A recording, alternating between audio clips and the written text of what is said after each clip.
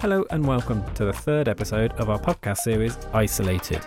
Emma and Chloe tell us about their mental health during lockdown and about feeling anxious or self-harming. From the age of 14, I have self-harmed.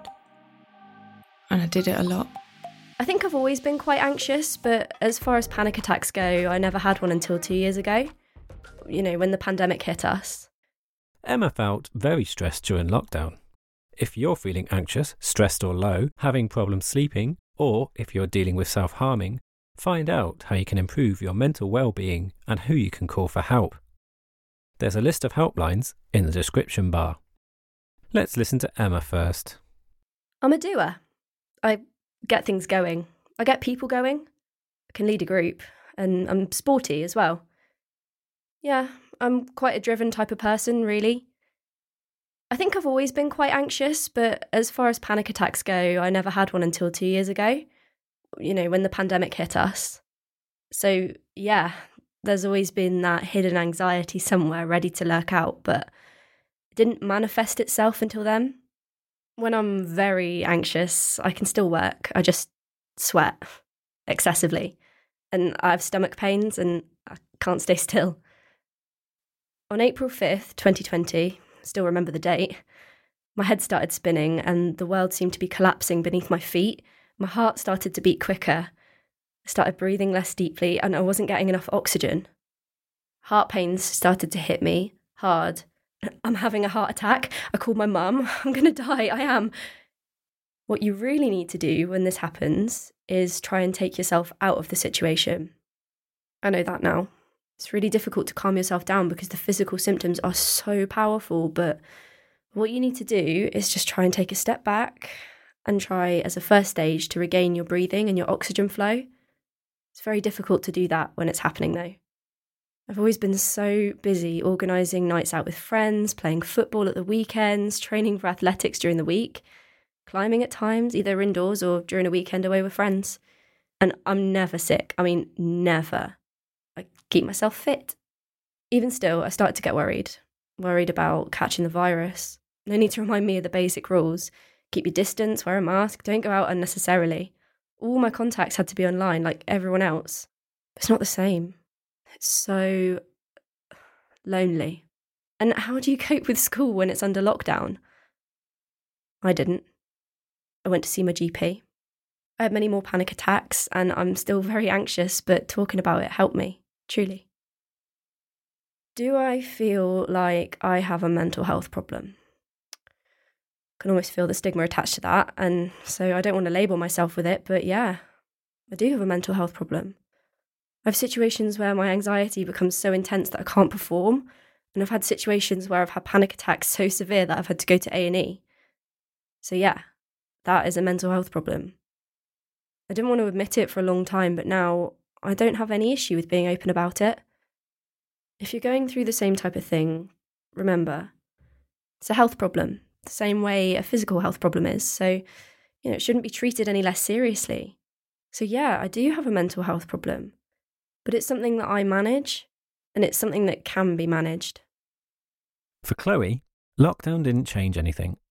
Fortunately, she was already seeing a counsellor, and she could reach him easily during those challenging months. Let's hear from Chloe. From the age of 14, I have self-harmed. And I did it a lot. There were lots of reasons for it. I was struggling. I felt pressured, anxious. I was frustrated and I felt like this was the only way I knew how to let it out. I didn't know how else to cope. I didn't like myself. I was never intending to injure myself, but it made me feel calmer straight away and I needed that fast comfort. I didn't want to cry and show my pain.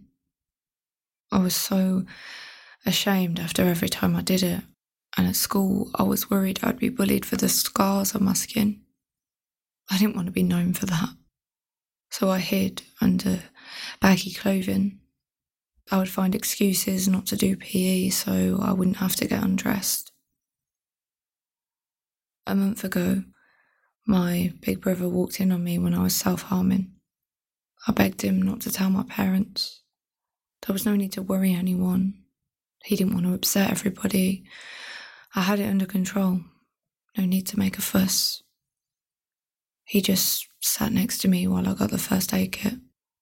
He cleaned the wound and put a plaster with Minnie Mouse on it. He said, "You're never too old for a pretty plaster." I smiled.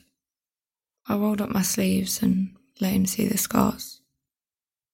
He didn't look afraid, but he must have been.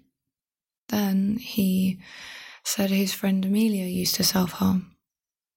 I looked down. He added that now she cleans her room when she feels anxious. He added that she has one of the cleanest houses in town. One day, he told her to come and see him when she has those feelings. She asked if it was to talk or clean his messy bedroom. He answered, "A bit of both." We laughed. Then he told me we could talk to Mum and Dad together if I wanted. Lockdown didn't change anything for me. Fortunately, I was already seeing a counsellor and I could reach him easily during those challenging months. If I haven't started recovering before lockdown, I don't know what could have happened. I can't think about it. I write to avoid those thoughts and I talk to people.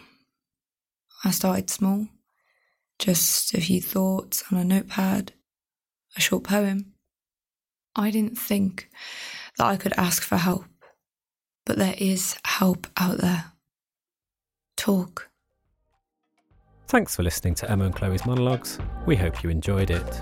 Remember, if you want some more information about loneliness, mental health, anxiety or panic attacks, or anything else, check the show notes for links to useful websites and helplines. In our next episode, you'll hear young people from Birmingham interviewed about how they coped during lockdown.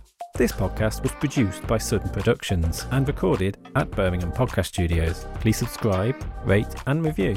It really helps us reach more people. And if you enjoyed this episode, please tell a friend.